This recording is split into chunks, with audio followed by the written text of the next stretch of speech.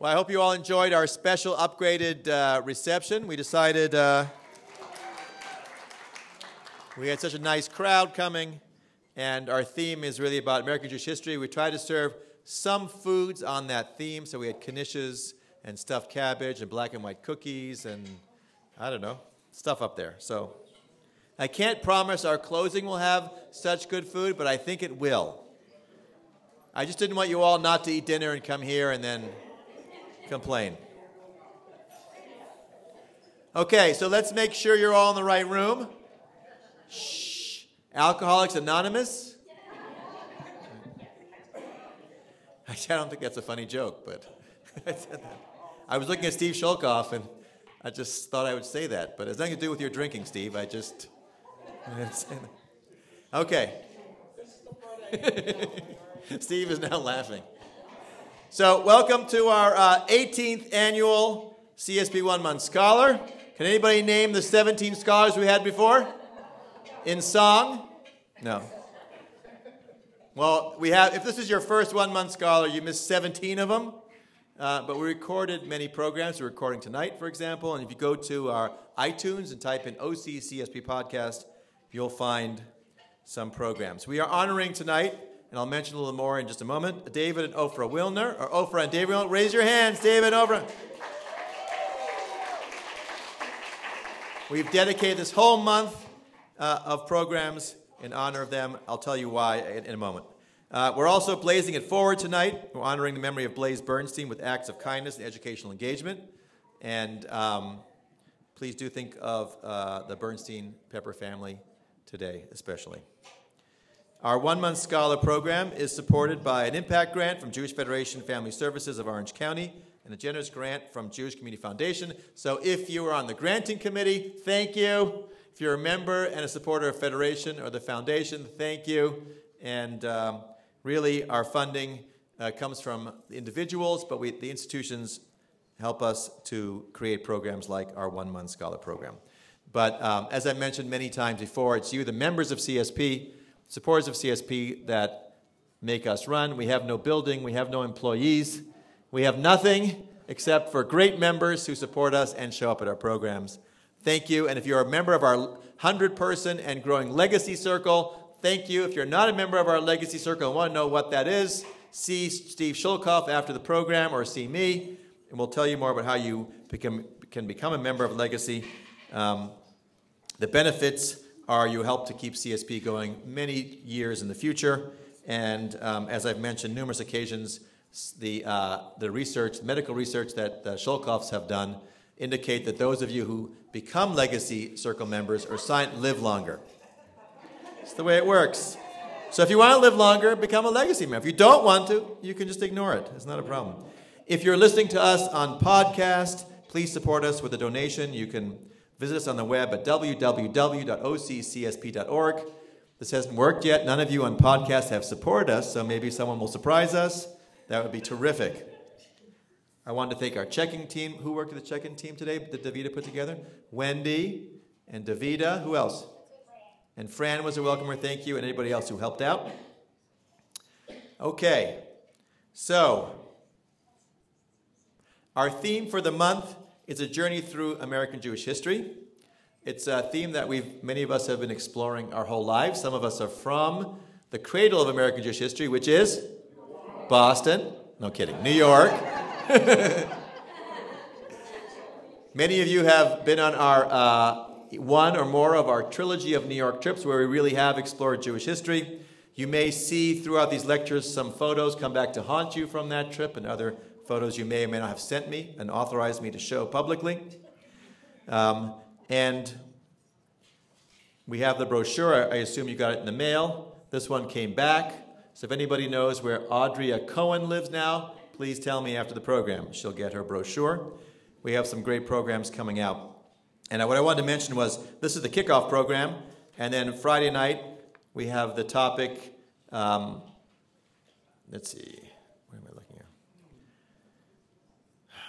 Opening program. Sorry. Saturday, American Jews' Power in Israel in Contemporary Era. Temple Beth Emet, Jews in Politics, Temple Beth David. Tuesday, we have anti-Semitism from the right and left, Jews and the American University at Temple Bethel. Wednesday, we start our Brown Bag Lunch series, part 1 of 3, American Jewish History, 1654 through 1880. What do we owe Peter Stuyvesant? Thursday night, we start our evening series, Land of Opportunity and Land of Challenges. The subtopic is Immigration and Jewish Acculturation. And then Jews and Whiteness, Congregation Shir Hamalot. Quite a week. We closed our lunch series, evening series, to members only to make it more intimate, and then we have more people signed up. So that goes to show you. So show up early for the lunch series if you want to get a chair, and definitely show up early for the evening series if you want to get a chair. We may have to move rooms, I don't know. Other programs that I wanted to mention was we have a special CSP patron event on Saturday night, January 12th. I'll be emailing everybody about that tomorrow. So if you haven't signed up, you can sign up to join us for an event just for patrons. Also upcoming, I had some handouts out there.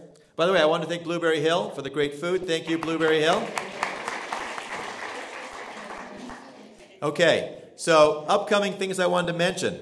January 20th, new discoveries in the ancient synagogue at Chukok, Israel. So if you're with us on our Israel trip, about 50 people we took to Israel 2017.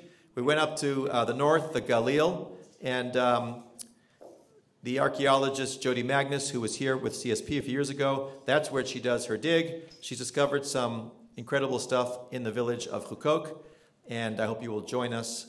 We are co-sponsoring the event. It's an event of the Archaeological Institute of America, Orange County Society. On February 5th, we have lessons from Elie Wiesel's classroom with Rabbi Dr. Ariel Berger, and we're dedicating that to the memory of Bobby Cherry, longtime CSP board member and patron. And Ariel Berger was Elie Wiesel's TA for over 20 years, wrote a book about what he learned from Elie Wiesel. I am halfway through. It is a great book. I have ordered a whole box of the books for our CSP members. I hope you will join us for that program, February 5th. February 10th is our 13th annual CSP Adult Retreat. This year, we're going to Montage Resort in Laguna Beach because Alita wanted to spend time there. So I said, fine. Our special guest we are flying in, he's flying in from Israel just to spend time with us, is Gil Chovav. He is considered Israel's first foodie. He's the great-grandson of Eliezer ben Yehuda. We met with him when we were in Israel. We brought him here once, and we're going to spend the whole day with him at Montage. I hope you will join us. If you're at a $2,500 or above level, we'll even throw in a room at Montage for the night, on Saturday night the 9th. So let me read a little bit about him. While the American food-loving public may be enamored of figures such as Bobby Flay and Martha Stewart, anyone familiar with Israeli food scene knows about Gil Chovav, Israel's foremost food celebrity. He has been the leading ambassador of Israeli food around the world for over 25 years. A best-selling cookbook author, a restaurant critic, and the star of several food-related television series, his charming personality and his wit have made him a household name in Israel. As I mentioned, he's the great-grandson of Eliezer ben Yehuda. I set him up with a friend of mine. He gave them a private tour of Machane Yehuda in Jerusalem, and my friend said it was like going with the King of England, or the Queen of England, I guess. All the restaurant patrons came out to see him, to get photos with him. The staff came out to see him. It was pretty amazing. Also, the final program I mentioned is that we are going to a Jewish roots trip to Lithuania and Poland, July 7th through 19th. That is 99.9% sold out. I have room for 1 or 2 more people, and then we have a wait list. If you're interested in learning about where you all come from and 1,000 years of your Jewish history, see me later, and we'll talk about it. Also, this is the last few weeks of our CSP Cap Challenge, where you have your CSP hat. You were supposed to be wearing it in unusual places. The Stearns wore it in every state in the United States of America, and then half of Europe, and sent me photos. We have people who went to Iceland with it. We had people who went to the Galapagos with it. And you have a few weeks to try to win awards. So wear your hat, send me photos, or see if you can dig up some photos from this year. Okay. One other thing I want to mention was, if you're a CSP member, you should have received a book. If you didn't receive your book, it's because we sold out. You'll get a book later. There'll be a book signing right after this program, another book signing later on. Please take a moment to turn off your cell phones and put it on vibrate mode so we can enjoy what's coming next without interruption. Okay, so before I introduce our speaker, I want to talk a little bit about David and Ofra and tell you why we are honoring them tonight and this whole month. So first of all, you should know that Ofra and David lived in pre-state Israel. I asked them for their bios. So instead of sending me one bio, they sent me 2 complete 25-page bios, and I had to read through them and then put them together to make it make sense. In fact, I couldn't figure out how they met because their bios didn't have it. So I think I figured it out. Bear with me. My understanding is that Oprah was born in pre-state, you were born in Palestine. Yeah. In Tel Aviv, and can I give the year? In the early 30s. Fine, 33. You do the math. David, however, was not born in Palestine. He was born in Vienna. He was more cultured, I guess, at that time. You know, it was wild in Palestine. It was Oprah. It says you were born in Vienna. That's what I'm going with. In 1930, and when he was 6 years old, he got up and left his family and moved to Israel. Actually, I think his family took him to Israel. They both attended high school in Israel, but did they meet in high school? No. How do you guys know? Maybe they met in high school. They didn't meet in high school. But David started Hebrew University earlier, where he pursued a career in organic chemistry. And while he was there, I guess Oprah must have matriculated, walked into a classroom, and David said, "We're getting married next year." Apparently, that's what happened. And they got married, and then Oprah stopped her studies, but David continued and got a PhD in organic chemistry at Hebrew University. And then they decided to come do some work in America to learn more. Then they left America, went back to Israel to do some work, and then they decided, I guess, David, you didn't like Israel anymore? No, I'm kidding. Of course he loves Israel. He got a job in America, and they raised a family on the East Coast in the United States where they were very committed to their Jewish communities, very involved in their synagogues. They were both teachers in their own way. David taught as a volunteer Torah and Haftorah to bar mitzvah people. In fact, did you teach Scott Spitzer? I did a few years. Right. And he was a substitute cantor and a chair of adult education. And Oprah was among the founders of the Epstein High School that served the Jewish community of Onondaga, which does not sound like it was in the United States. Are you sure you were in the United States? It sounds like you were in Canada. Whatever. Well, that's where they raised their two sons. I think you know Eyal. Most of you know Eyal Wilner. I don't know if you know Ram, but he's also one of the two. And when they retired, David retired in 1996, we were the fortunate beneficiaries because they decided they didn't want to be in the cold East Coast anymore, and so they moved to Orange County, where they have spent time with their family and their 3 granddaughters. And while they've been here, this now connects. I know it's been an hour and a half, but this is how it connects to tonight.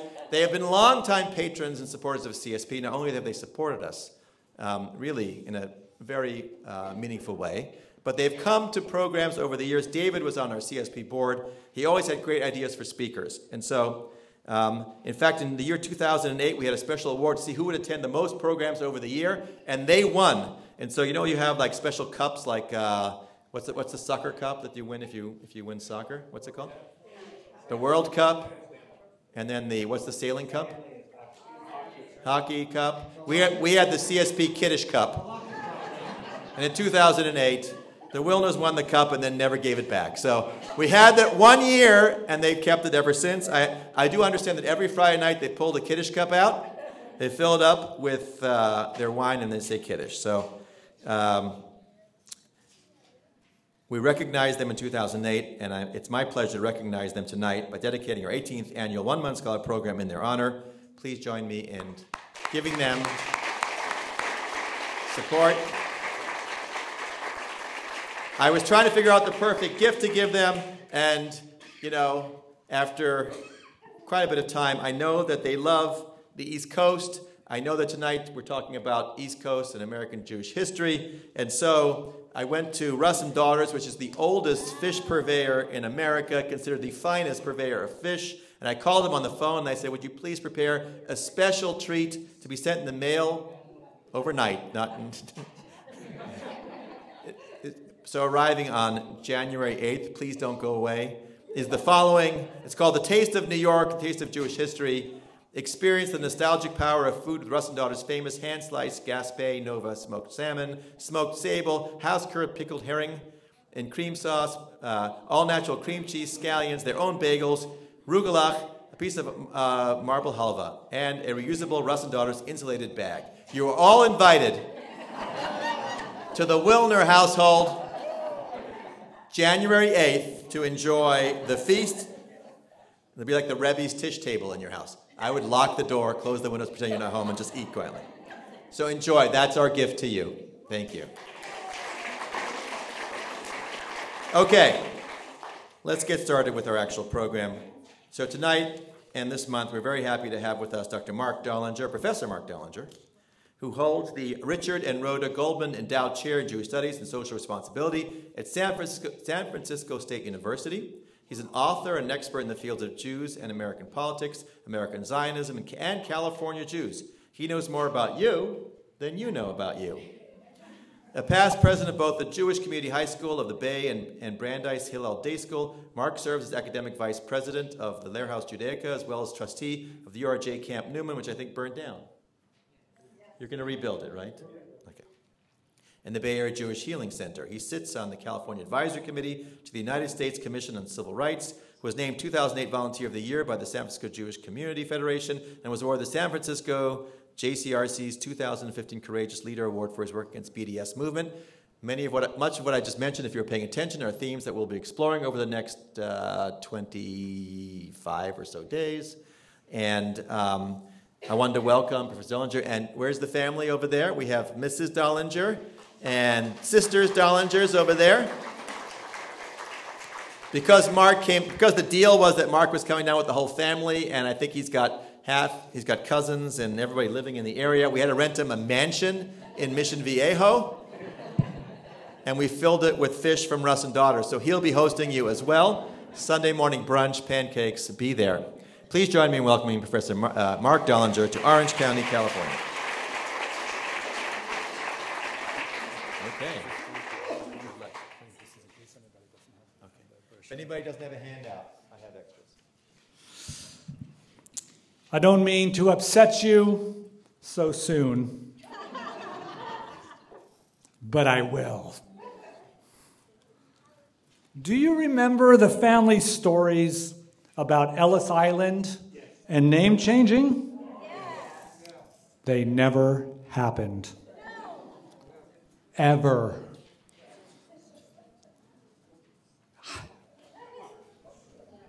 I don't know what to say next.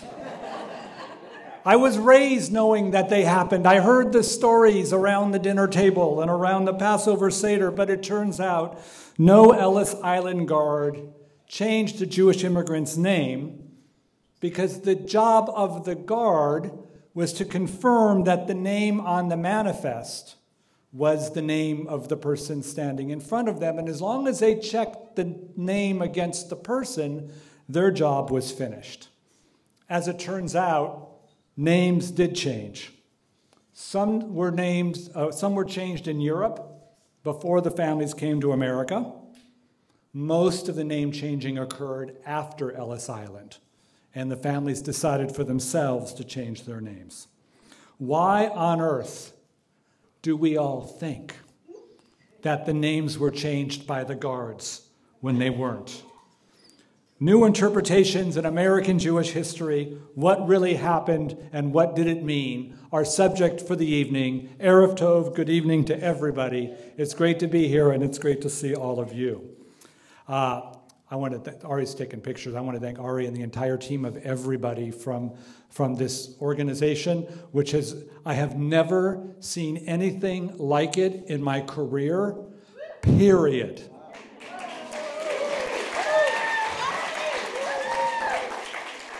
My family's here, and I want to say it in front of them and attest, you all have a social committee whose job it is to keep us entertained and occupied and engaged in Orange County. Ari said we take good care of ours. You do take great care, and we love the mansion, and it's Sunday brunch for everybody. Tonight is a taste of the month to come. This is the 30,000-foot big picture perspective. Here's the challenge. Tonight is only for really smart people. Ari? Well, it says right here, Ari said you were all really smart. So that works out well. So I want to give you some scholarly background for what we're going to learn in the next 3 or 4 weeks. And for this, we have to go to the Wizard of Oz. And that particular scene, you may remember when they get to the land of Oz and they're told, don't look behind the curtain.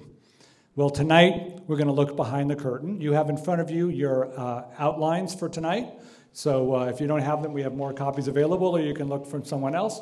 Make sure you read through it. Make sure you memorize it well. There will be a midterm examination in about 42 minutes, and then we'll be able to cover that. You'll notice there is an historical question, and that is for every one of my lectures and for my students, they get an outline. It has the question, which is, what do I need to teach you in the 3 hours, Ari, you said we had tonight?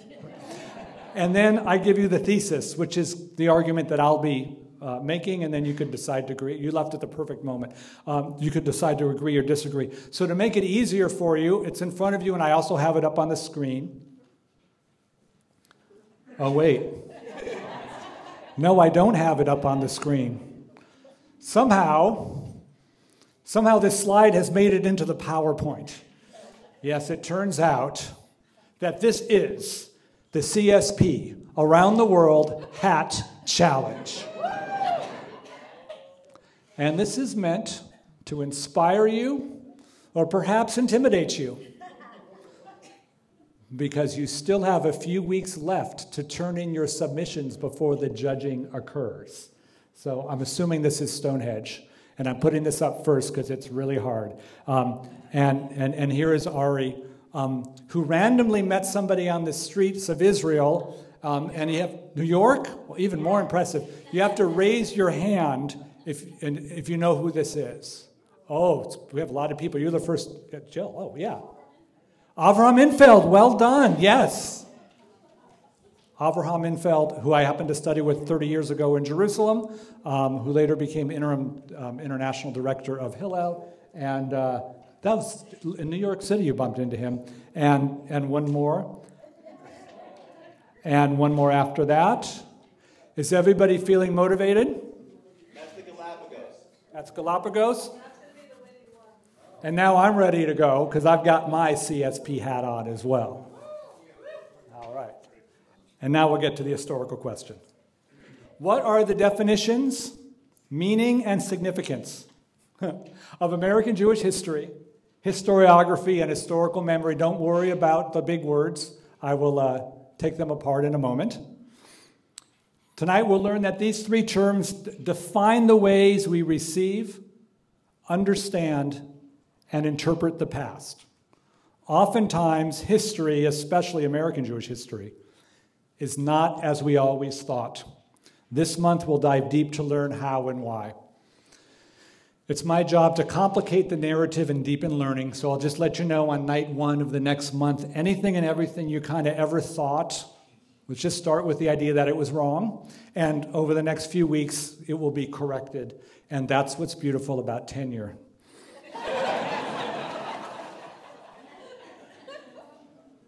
Some folks love history. Other folks, not so much. I'm here to tell you for the next 25 days, you're all going to love history. And in order to get to understand it, we need to look at a little bit of its theoretical underpinnings, to look at the discipline of history. And I know I have a colleague, academic colleague in history here somewhere, so, okay, so you can't answer these or tell anybody yet. We'll just get to that. Yeah. So, all right, pop quiz. And the question is, how do we learn history, or why do we learn history, or what's the purpose of learning history? And let's start at the elementary school level. Yes, this is Vista Grande School, Rancho Palos Verdes, California, my alma mater. So, in elementary school, what's the purpose of learning history? And raise your hand, and I'll call on you. Yeah, and if you tell us your name, too. Hi, I'm Adina. Hi, Adina. It's probably, if you're in the elementary school level, just to know what happened in the past, just so for your own knowledge. Excellent. Knowledge and learning is great. Other ideas on how or why we're learning at elementary age? Yeah? Make people better citizens. Oh, my goodness. Hold on. I'm doing my Donahue moment, even though my students weren't alive when he was on TV. To become better American citizens. That is an excellent answer because we took it right off the page. What's your name? What's your name? Oh, I'm sorry, Tamar Brower. Hi, nice to meet you. So here's the deal. For those of you who've heard me speak before, because I was here a year or two ago, I have prizes. And the prizes are if you have really good answers or even really good questions, and you get the first prize, which is a genuine Jewish studies themed multicolored pencil. Well done. Oh, hearty round of applause.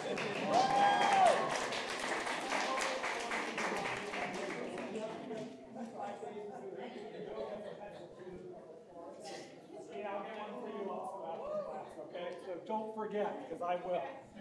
Okay. I'm just going to put these right up here so you could think about it, okay? All right, so, yeah. To instill in children at that age a sense of connection to the present and how they got there. Excellent. Oh, that's good.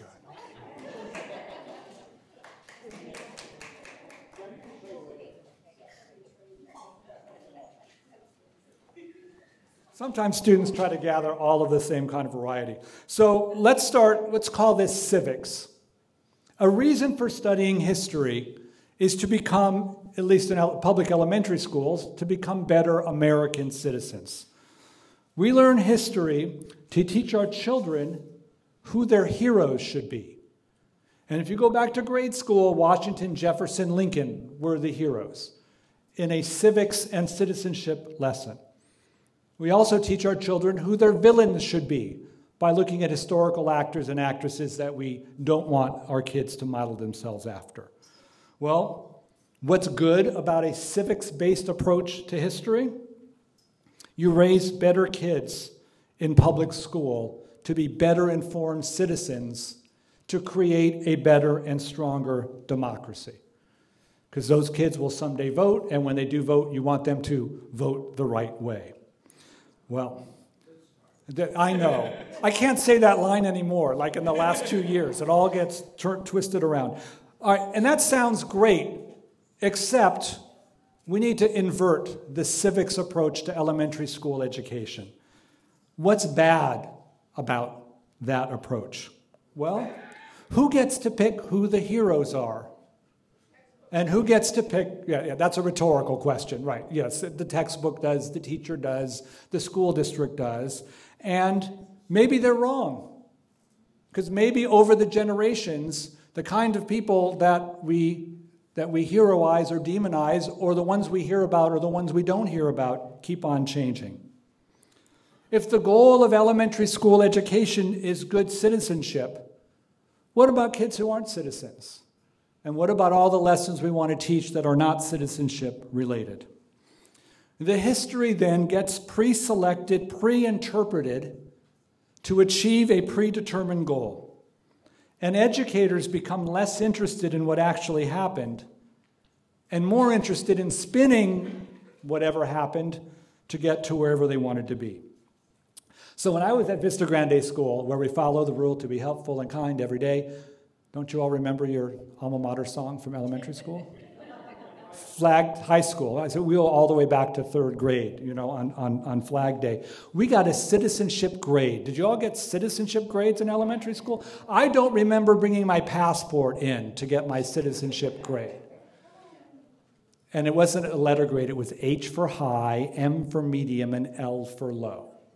I have to believe in hindsight that they weren't actually testing our citizenship. What they were really doing was finding out if we behaved, right? Whether or not we obeyed the teacher. And if you obeyed the teacher, you got an H. And if you were a troublemaker, you got an L and a call to your parents.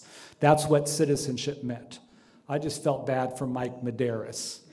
Kid in my fourth grade class, bouncing in his seat the whole time, getting L's sent to the principal. I think he just had ADD, and we were not diagnosing that at the time. And he was, and he sort of, suffered in his elementary education. Well, let's switch this to Jewish education. Because I argue that Jewish education and our understanding of Jewish history follows the same model. That is, we're doing it to make our kids better Jews, however we choose to define that term. We teach our kids Jewish history so they can learn who their heroes should be and who their villains should be. We teach our kids Jewish history to strengthen their identity and to strengthen Jewish continuity. But what about those parts of Jewish history that might not seem to do that, or ones that even go against it? How do we teach, or how should we teach, traditional Jewish views about non-Jews that aren't that flattering in the modern world? How do we teach halakha, Jewish law, with women's rights or gay rights? How do we teach humanistic Judaism, where one could say one could be Jewish and not believe in God? Or worse, how or do we teach the fact that there are anti-Zionist Jews as well? I think these are the most challenging questions on how we approach our history. We teach tikkun olam. It's our favorite Hebrew word in Jewish education. But do we teach Jewish opponents of tikkun olam? Southern Jews in the civil rights movement did not participate as their northern brothers and sisters did. And in the north, there were Jewish apartment owners who mistreated their African American residents. So this is our fundamental question. How do we want to raise Jewish kids? What stories should we tell them? How do we engage? When do we engage these more complicated issues? And how does our teaching of American Jewish history help or hurt in this particular endeavor? So let's grow up a bit. Let's skip middle school because that's traumatic anyway, and we'll go to high school. I was raised in Southern California. Go Sea Kings from Palos Verdes High School, about 45 minutes up the 405. At the high school level, we offer more sophisticated analyses and complexities. Our young people are now old enough to consider some of these tougher questions. In Jewish education, though, it's still a struggle. How do we get our kids to stay in shul after B'nai Mitzvah? Do we get more serious in the study, which ostensibly we should as they grow up, but we're going to risk having them all drop out? Do we lighten up the Judaica in order to make it more appealing to them? And when we've done that, we've just dumbed down Judaism. There are, of course, pros and cons to each of those, and those of you in Jewish education, I think, know them well. How do we teach high school about Israel and Zionism? How do we engage Palestine, the occupation? How do we prepare them for Jewish life on campus, for anti-Israelism, anti-Zionism, and on my campus, sadly, anti-Semitism? So with this, I put up Irvine because we're in Irvine. I think aren't we basically on the campus now? Pretty close by. So let's look at the university and the meaning and purpose and nature of studying in the university. To be terribly reductionist, there are two ideas on what the purpose of the university is. The first one is the third-person center for critical inquiry. This is that place you go to, off to college, and you live in the dorms, and you go into a classroom and you debate ideas. You debate every possible idea freely and openly and critically and analytically. And at the end of 4 years, you know how to think and you know how to write, and the professor's job is to teach you how to think and how to write and how to be analytical and how to emerge with a much more refined brain, at least in the liberal arts. So this is the approach to the university that my Department of Jewish Studies embraces, and I think most American Jews do. Do you like that view? Does that sound good? So that's what's called a leading question. When I offer it and the answer is obvious, I'm playing a trick, you see, because nothing could be worse than that view. You see, there is another definition, and that's called the Identity Project. The Identity Project says the purpose of the university is to bolster and strengthen the particular identities of the students. And here's a story. When I was teaching out in Pasadena, my office mate was an African-American sociologist of ethnicity and race, a generation older than I, a former president of Malcolm X Community College named Professor Milton Brown. And we had an office front and back, so you had to walk through my office to get to his office. So I'm sitting there, and he's got a young black man, student, from the football team, because Milton's specialty are black men in sports, and they're having office hours, except Milton is getting in this student's face, asking about his mother, about his father, yelling at him, basically. And then at a certain point, the student says that he's going to go to the NFL, and Milton lets him know he is not going to the NFL, and starts giving him on the data on him, he's going to go to jail or he's going to be dead. And then the student walks out. And I walk to Milton with my chin dropped. How the hell can you talk to a student like that? And he smiled and said, "White boy?" And then he sat me down and said, "You enjoy the privilege of having your students sit in front of you and you say, what's your thesis? What's your assertion? How and why can you prove that true? What is the significance of what you're saying?" Because that's the world of the university in which I live. And he's a sociologist of race.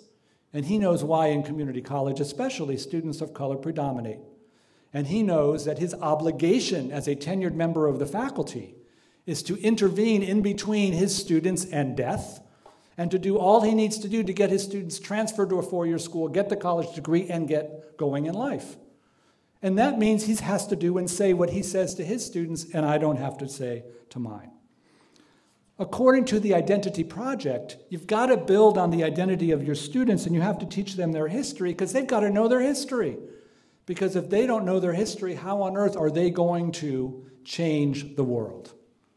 Because the Identity Project says the purpose of education and the reason we learn history is because we want to change the world. And oh, isn't that beautiful? That's like Tikkun Olam in Jewish studies. And for my white and privileged students, I am offering them the theory of Tikkun Olam. And they're going to go collect aluminum cans and be nice to their sibling or whatever they do. But if you're into the Identity Project, you're literally saving the lives of your students and trying to change the systemic isms, racism, sexisms that happen in society. And that's not pretty. Which means, for American Jews, it's actually about relationship to power. That the way we understand our history, the way we teach our history, the way we internalize the history is related to our social standing.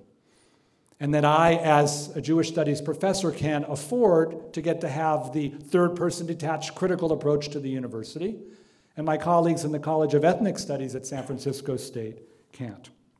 So, pop quiz. For those of you who are academic historians or heard this last year, you can't shout out the answer or tell your friends. Definition of history. This is the easy one. So I want to raise your hand for the definition of history. You have to raise your hand so I can call on you. Oh, please, it's the easy one. Thank you. His story. Thank you. A gendered approach. Oh, wait, it's another CSP hat challenge. It made its way right here. That's actually the group picture, and where's that one taken? That's just part of our 50-people trip to New York. All right, that's the New York trip, and we've got at least one person wearing the cap, which qualifies it for tonight. The story of the past is history. Oh, wait, there's another one. All right, we're good? Here's the tough one. Historiography. Anyone who hasn't already heard the answer? Yes, please. The way in which history is taught. Well done. You are an English major? Hell no.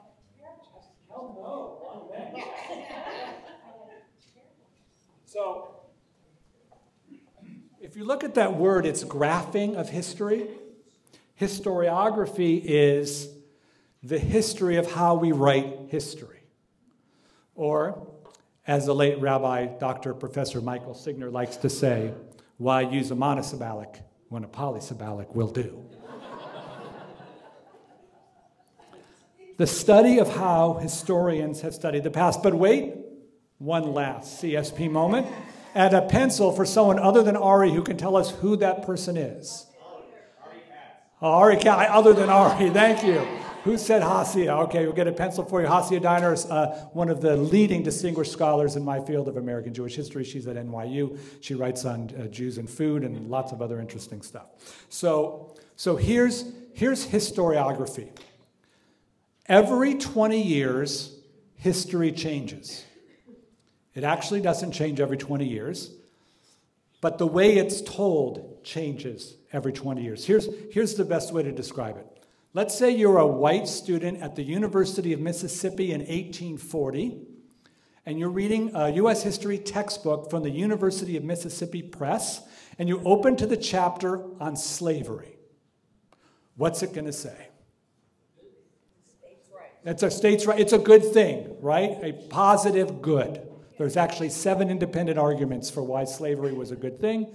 All right, now let's move you 20 years later, 1860. Let's put you at the University of Massachusetts, Boston, with the textbook from that university. Open up to the slavery chapter. What's it going to say? Slavery is terrible because it's the center of the abolitionist movement. So if you didn't know anything from nothing and you had both textbooks side by side and you read the chapters, you wouldn't know it's the same historical event. So what we're going to do this month in American Jewish history is actually historiography. The history you can get in the textbooks and you can go and read, and the students are obligated at the university to do that on their own. They come into the classroom because they want to understand how different generations of historians have understood the same moment in different ways, and that's going to elevate us one level. So I would like to show you my favorite polysyllabic. Yes, there it is, filio-pietistic. I'll help you out. It's from the Latin.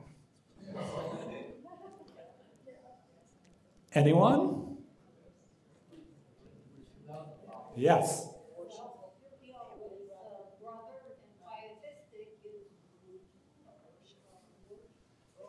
So, Ari, I will tell you, like almost no one ever gets that polysyllabic. Well done. Take a pencil. I'll go back to the mic for the people who are going to donate a lot of money from the podcast. Filiopietistic, literally love of one's own brother. It translates here to ethnic self-congratulations, which translates in American Jewish history to, aren't the Jews great? They're fantastic. Everything about them rocks the modern world. You see, the first historiographic generation in American Jewish history and Jewish studies, and frankly in all of ethnic history, everyone who writes a book about how great their group is. And that's called filiopietism. So it would be filiopietistic historiographic analysis. And here's your challenge. You have 25 days to use the phrase filiopietistic historiographic analysis in conversation. And then you have to come back to any other talk and raise your hand and wave it because I'll forget and tell us the story. You can't say that you went to a great CSP program and learned about filiopietistic historiographic analysis. That would be cheating. You have to have an ongoing conversation for which the phrase filiopietistic historiographic analysis naturally occurs. The second generation of historiography says, oh, the Jews stink. Everything about the Jews is terrible because they're in grad school, they're getting PhDs, they want to get published. And you get published for historiography, not for history. So if all the other books said the Jews are great, you got to write a book the Jews aren't great. And then the third generation says, oh no, stop bickering, the truth is somewhere in the middle. And then the fourth generation says, oh, you're asking the wrong questions, it's really transnationalism. And then the whole thing starts all over again. So we will be engaging in each of the talks as we go through what the latest historiographic fields are. Now, let's go to memory. Historical memory is what we remember about the past, even if it's not what happened at all. And I open with the Ellis Island story because that's sort of the classic historical memory. So history is what happened. Historiography is how historians remember and write about what happened. And historical memory are the things we choose to remember collectively, the things we choose to forget, and the things we choose to remember, how it is we're going to spin what we remember. So the job of the academic historian is to decipher those three words through whatever topic we're discussing. So as we move through the month, we are going to be looking at history, historiography, and historical memory. So now, let's apply, at the 30,000-foot level, this question of history, historiography, and historical memory. And this will be the American Jewish history version of There Is No Santa Claus. I'm just warning you. It's a trigger warning about what you believe might be true. I warmed you up with the Ellis Island, so be ready for this. We're going to start with the exceptionalist thesis. The exceptionalist thesis was the dominant historiographical approach of American Jewish historians for a long time, which is a nice way of saying you can't argue that anymore and get published because it's already too old. Exceptionalism asks the question, is the United States, or was the United States, different and better, exceptional, for Jews than any other place at any other time in Jewish history? So when you teach American Jewish history in a semester-long class, you're basically up against, are you going to present American Jewish history as a history that's better and different than any other Jewish history? What do you think? Do you subscribe to the exceptionalist thesis? Do you think that American Jewish history is different and better than any other time or place? Knowing that our honorees are here from pre-state Israel as well. What do you mean by that? Do you mean the kind of life that Jews were able to accomplish historically in the United States versus other places? Or how their history is told? Those are three excellent dissertation ideas. Thank you very much.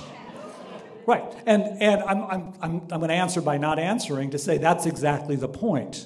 Because what you have to define is different and better, and then you have to locate it in a time and place, and then you have to write a study for it, and then you have to compare that somewhere else. You go through like 10 years of work, and you publish the book, and then some graduate student reads it and finds another time and place and tells everyone how dumb you were. I'm not speaking personally, I'm just reflecting on what it's like to be an academic historian. So by whatever standard you wish to have on different and better, do you think that the exceptionalist thesis applies in American Jewish history? Yes. All right, we're going to do a vote. Okay, and you have to vote, and here's how the vote goes. Yes or no. Is the American Jewish historical experience different and better than any other place, however you define the terms, however you know about other places? So everyone's on the hook now. Okay, and don't look around and see who else puts their hand up before you vote. This is a democracy. That's why y'all went to elementary school. Okay, so who says yes? Raise your hand. All right, now the late people, all right, you get half a vote. And who says no? Thank you. And who didn't vote? And now you did. Okay. Here would be the yes answer. And if you looked in the historiography of American Jews, they would talk about rapid social mobility. That American Jews, the Central European immigration, what used to be called the German immigration of the mid-19th century, certainly the Eastern European immigration at the turn of the 20th century, depicted by my tie, which has now become an educational aid and is tax deductible according to the tax code. Thank you. And if I get audited, I can call Ari in as my witness. Government, the United States federal government guaranteed freedom of religion in the U.S. Constitution, right? There's separation of church and state. And that is often used in the historiography by people who argue the exceptionalist thesis. And American Jews who are predominantly white and privileged have been able to join an ascent to the highest levels of business, of education, of the economy, of social life. So if you put American Jews against Jews in other countries now, and certainly centuries ago, we're looking pretty good. Except, you get a yeah. Isn't that the case, though, as long as you don't look Jewish and you don't wear, the old country clothes and you're more assimilated and less Jewish? That would be under the section here called no. I just finished the one that's yes. That was good. That was good. And certainly not filiopietistic, which I appreciate as well. My department chair likes the word filiopietistic, so anytime I have students in his classes, if they plant the word in one of their questions, they get a prize, just to see if we can work it through. You get a copy of the Black Power book? I put it in 3 times, just for fun. So, all right. The rise of anti-Semitism recently, in the last 2 years, certainly, are causing many American Jews to question the exceptionalist thesis. How on earth could Jews be as good as they were if this could happen so quickly? And that's quite debilitating for many American Jews. We can flip it the other way. We can say that the exceptionalism has worked so well for American Jews, they have assimilated at such a high rate that in fact the experience of exceptionalism is anti-exceptional because the number of Jews are rapidly declining because of assimilation patterns. And with our honorees here as well, American Jews have pretty much not made Aliyah. And with little or no Aliyah, how much of the Jewish identity in the diaspora can be maintained now that since 1948 there's a Jewish state, which is always, when you're doing the exceptionalist thesis, it's what, Israeli Jews or American Jews, and then they do a comparison there. So I just would like to say, if any of that sounds interesting to you, please join us for our Wednesday Brown Bag series, where there'll be 3 lectures related to that, or the Thursday evening series, which will be in 3 parts, or on January 13th, we'll be at Temple Judea, and we're going to be diving for the whole time just into those questions. The exceptionalist thesis works because of religious freedom. That is, American Jewish history is the story of religious freedom. And I know this from elementary school, because at Vista Grande School, I learned that the colonies were created for religious freedom. And I knew that the Declaration of Independence promised that everyone was created equal, and the U.S. Constitution guaranteed rights, and certainly in Hebrew school or religious school, I ultimately learned about the separation of church and state, because that's historical memory, and that was a filiopietistic historiographic approach. I would like for you to expand upon at what point, is it elementary school or middle school or high school, does a student become grounded in being a Jew? Because by the time they're 13, if mom and dad say, okay, you don't have to go to Hebrew school anymore, then starts the assimilation. Because then Friday night they can go to the baseball games. That's a great question, and I don't actually have till midnight. It's a 45-15 contract, and I am looking at my watch, so I'll be finished within 75 minutes of my 45, and then we'll do 15 minutes, so ask the question again, because I'll totally forget it, so when we get to there. Because I did the pro part, and now I'm going to do the con part, which is how on earth could you believe what you just believed? Because it turns out, even though the colonies were created for religious freedom, the religious freedom was you could be any kind of Protestant you wanted, as long as you were our kind of Protestant. Because if you were a different kind of Protestant, you have to go form a different religious freedom colony. And the religious freedom colonies were actually the worst place for Jews in colonial America. And the Declaration of Independence, while it promised all men were created equal, wasn't actually written for Jews. And it wasn't written for women, and it wasn't written for indigenous peoples or African Americans. And the story we have right up to the contemporary period is the extent to which what's called natural rights theory, for those of you who are philosophy majors, is actually realized from the Declaration of Independence. And this is just a tease for the talk on American Zionisms. I think I'm doing 5 or 6 versions of those. I will just tell you that the United States Constitution's separation of church and state totally screwed up American Zionism. And while we're supposed to see it as an exceptionalist idea, it in fact told American Jews that their religion was Jewish and their nation was American. And for a couple centuries, American Jews, generation after generation, have internalized that their religious identity is Judaism, but their national identity is USA, that when the notion of Zionism is introduced, it's actually contrary to America. So we created by the very constitution of this country Jewish anti-Zionism. And that actually gets to the next part, which is American Zionism. Is the American Jewish historical experience exceptional in Israel's greatest ally? Yes, as the AIPAC model shows us. The United States and Israel are two democracies that have a strong and special relationship between them. American Jews have become incredibly powerful in the country and in the world and have been able to leverage that to establish a strong relationship. Except American Jews are pretty much always going to have that pro-Israel relationship from their homes here in the United States. So there are 6, and I won't read them all out for you, versions of Zionism, American Zionism, anti-Zionism, where we're going to talk about separation of church and state and how all of that works. My favorite topic is social justice, because that's my field. Jews and Tikkun Olam, Jews and politics. What are the pros and cons of social justice? How is it that Jews would be exceptional or not be exceptional? Well, for more on that, I'm afraid 45 minutes are up. We'll just have to wait. Thank you very much.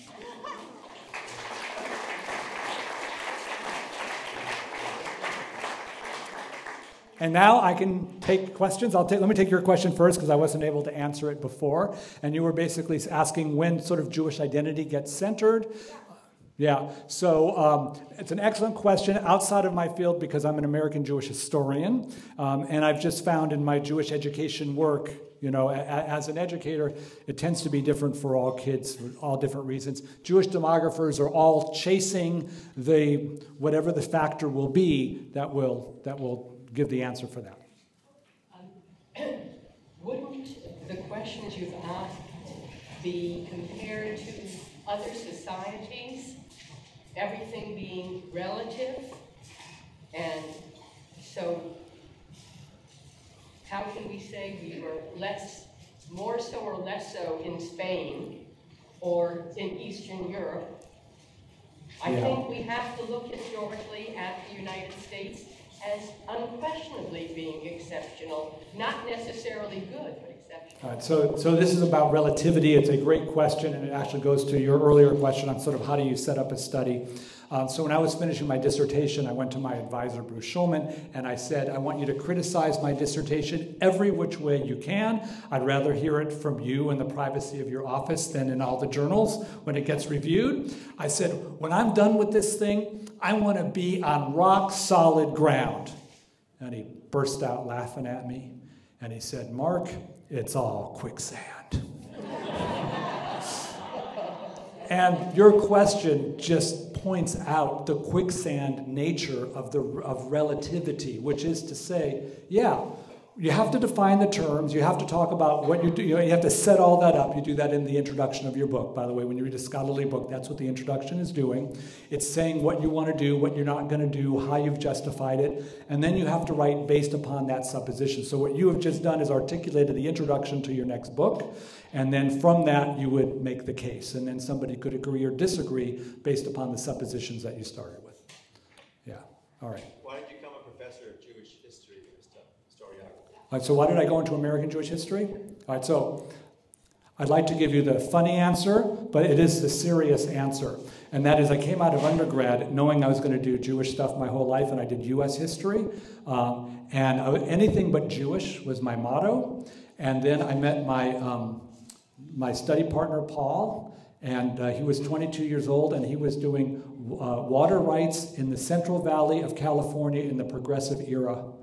And I just stared at him. And I wondered, at age 22, how do you know those words? Did they come across with the mashed potatoes at dinner? And then I met Tom, who was doing the relationship of labor union strikes in Minnesota to weather patterns. I said, fascinating. And then Holly, who came out of Harvard, and she's doing material culture of 17th century northern New England women, which turns out to be a thing. And I sat there looking at my classmates saying, well, I'm not going to write on any of those topics because I cannot compete. And then I had to think about what my topic might be. And then the serious question is, I was raised in Palos Verdes, so a lot of you know where that is. It was not a predominantly Jewish neighborhood. And I was very interested in the intersection of what is American with what is Jewish. That it always found, in 7th grade religious school, if Israel and the U.S. got in a war, which side would you fight on? Are you an American Jew or a Jewish American, right? I was of that generation of the 1970s. And I thought how fascinating if I could study what's called the nexus, that's the fancy word for the intersection between Judaism and Americanism. And when I look at civil rights, it's always claimed to be Jewish. That Jews are doing social justice work because Judaism tells them to. And then when I got into the archives, I realized this is so darn American and so secular. And then I was interested in why a secular American thing is being read by Jews as a Jewish thing. That's historical memory. And I knew that none of my 9 classmates could compete. Yeah. Filio-pietistically speaking, Well done. in the context of historiographic analysis, Oh my goodness. shouldn't there be some credit given to both Jews and Jewish history and American history insofar as both are willing to do very critical self-analysis and self-critiquing, where from my understanding, there are places and peoples and countries where that would not occur and can't occur. And so we talk about exceptionalism, we talk about love of self and love of isn't some of that justified by our ability to engage in this? Okay, so thank you. That hits deeply only because that was like the biggest critique of my first book. So thank you for bringing that back.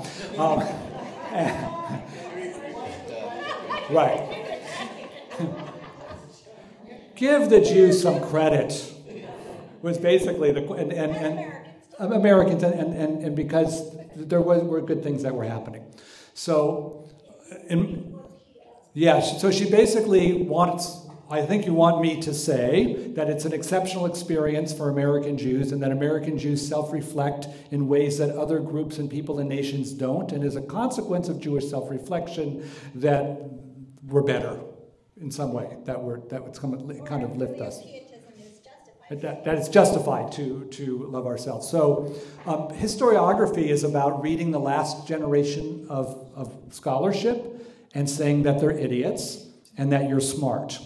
So if the last generation was filiopietistic, my job was to go the opposite. So you're kind of challenging. So Marcy, my wife's favorite college professor was Steve Whitfield, and he's the one who offered this critique to me, with my dissertation. But weren't the Jews great? Jews were the largest white group represented in the civil rights movement. Jews are the largest liberal, progressive, democratic voters of any group in the country. And it is true that all of the filiopietistic stuff is actually true, and all I'm doing is trying to get a major university press to publish my book, so I'm saying the opposite, right? That's kind of the critique on how it goes. So what I would say is, yes, all of that is true, and it's not true because of historical memory. For instance, the number of Jews who went to the South and sacrificed personal power or privilege to benefit African Americans was exceptionally small compared to the American Jewish population. The number of American Jews who thought they were in the South risking their lives was gigantic. It's kind of like if you're a football fan, I'm a college football fan, and I'm in the stands, but I'm on the field, but I'm not on the field. I'm actually in the stands, and I have to remind myself that I'm not actually a player. So what one would do is one would have to read books from several historiographic generations, and then you would get the flavor of it. But the critique that would come back from those, and now I'm giving you a hint, for lay readers of scholarly books, they get really upset when the book doesn't tell them the whole story. We're not there to tell the whole story, we're there to interrupt the previous way of thinking and to offer a new way to look. Yeah. The makeup of your classes that you teach, percentage of Jews and non-Jews in your class.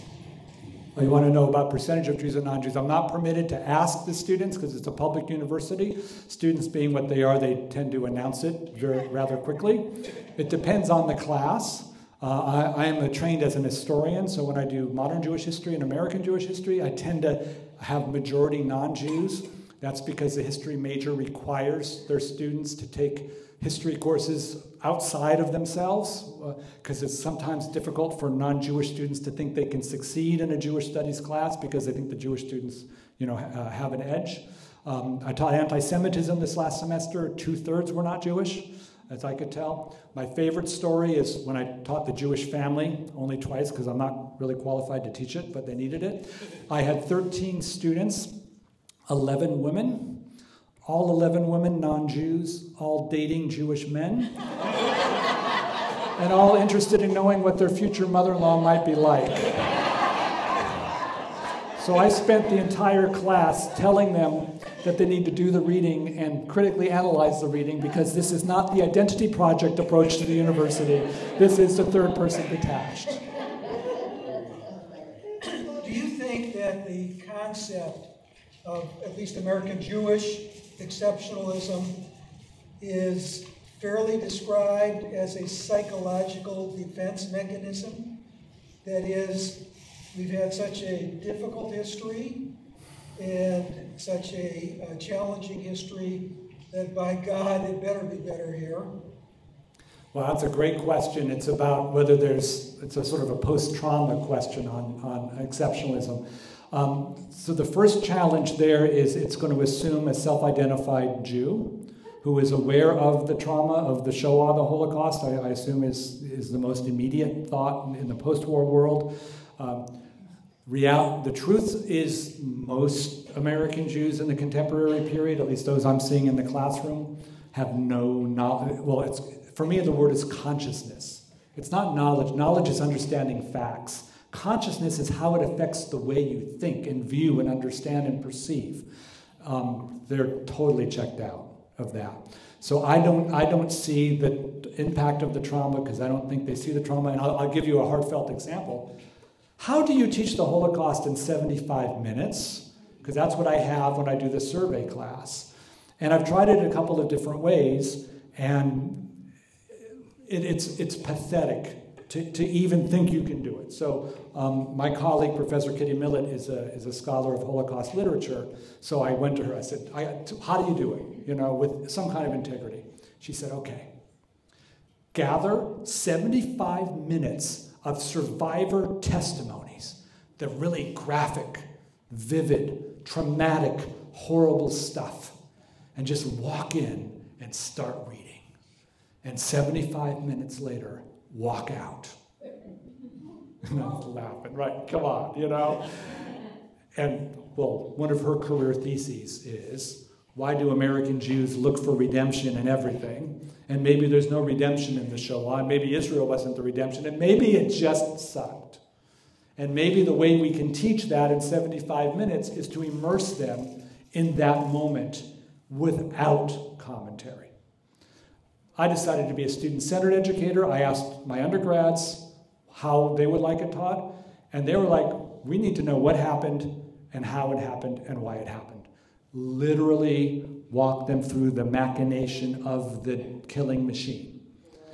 And I just switched to a straight data-driven, typically in my seminars, they're argumentative, so there's a thesis and you're arguing the thesis, and they get used to that, but then we get to the Shoah, when we get to the Holocaust, I said, don't worry about a thesis for the next 3 classes, or in the seminar I have a little bit more time, and I said, we're just going to do 1932 to 1937, we're going to do 37 to 41, we do that for each one, and we're just going to walk through, literally teach them what happened and talk about it. And I find in the practical world, to introduce trauma to them is the best educational gift I have. Yeah. We started off by saying how history is retold every 20 years. Is this simply going from one point of view to another, one self-interest, one set of values to another?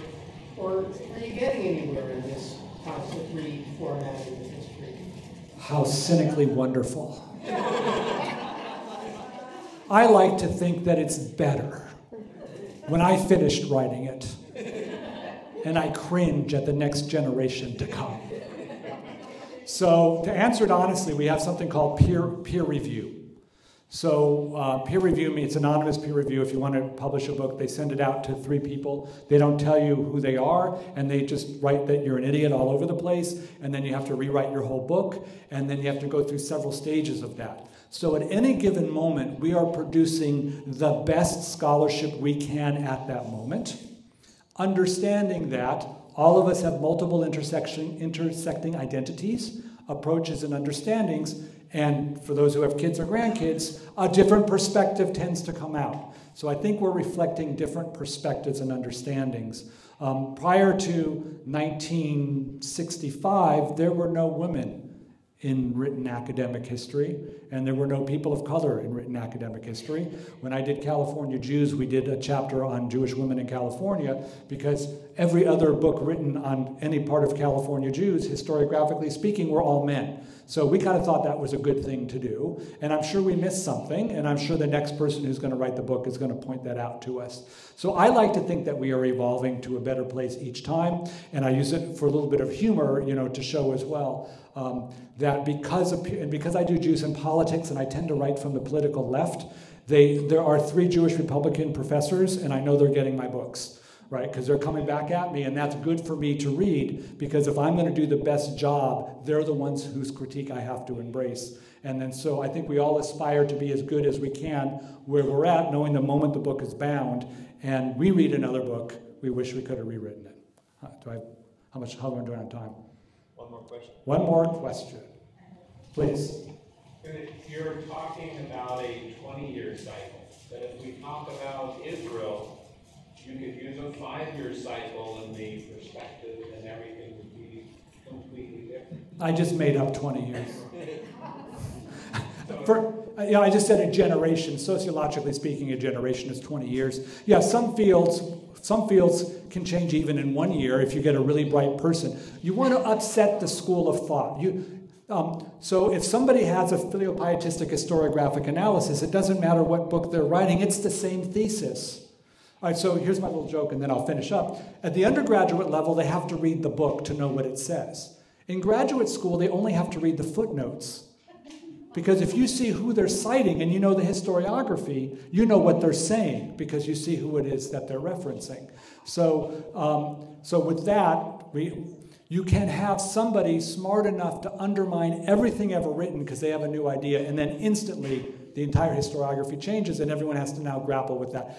When you're trying to get published, that's what you want. You want a book that's going to so undermine the way in which it's even understood that everybody else is going to have to head for the hills.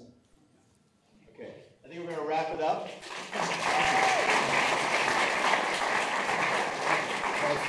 I have a prize for Ari.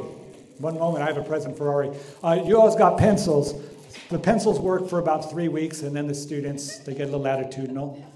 So I have to go to my level 2 prize, a pen. I have 7 levels, and in appreciation for all Ari's doing, he gets the level 7 prize. And have I given you this before? I don't know. Okay, great. So let me take that out of your hands. So just so you know, to make the pen work, you have to twist like that, because if you pull, there's a cap there, pull the cap off really hard. Ooh, it's a 16 gigabyte memory disk.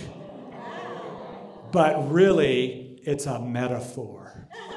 You see, what Ari and the Community Scholars Program are doing is trying to create Jewish studies a traditional topic in the modern world. So here's how this pen works. If I could see the pen, you see, Ari, if you're ever feeling ancient and you want to sort of recover the Jewish tradition, you can actually write someone a letter on paper and use the pen. But when you wish to move from the traditional to the modern, as those of us in Jewish education do, you can just pop this into your computer and you will be all digitized. So this is, in fact, the Community Scholar Program embodied in a pencil, in a pen. What I appreciate learning about tonight is that the study of history has this life cycle of my laptop computer. But every 3 or 4 years, I have to chuck it and get a new one. Thank you all for coming out tonight. Hope to see you lots of times over the next month or so. Lots of interesting topics. Have a great night. Take a Kiddush on the way out. Have a good Shabbos. Oh, we're going to do a book signing for those of you who have books outside by the table there. So if you'd like your book signed, the professor will be there.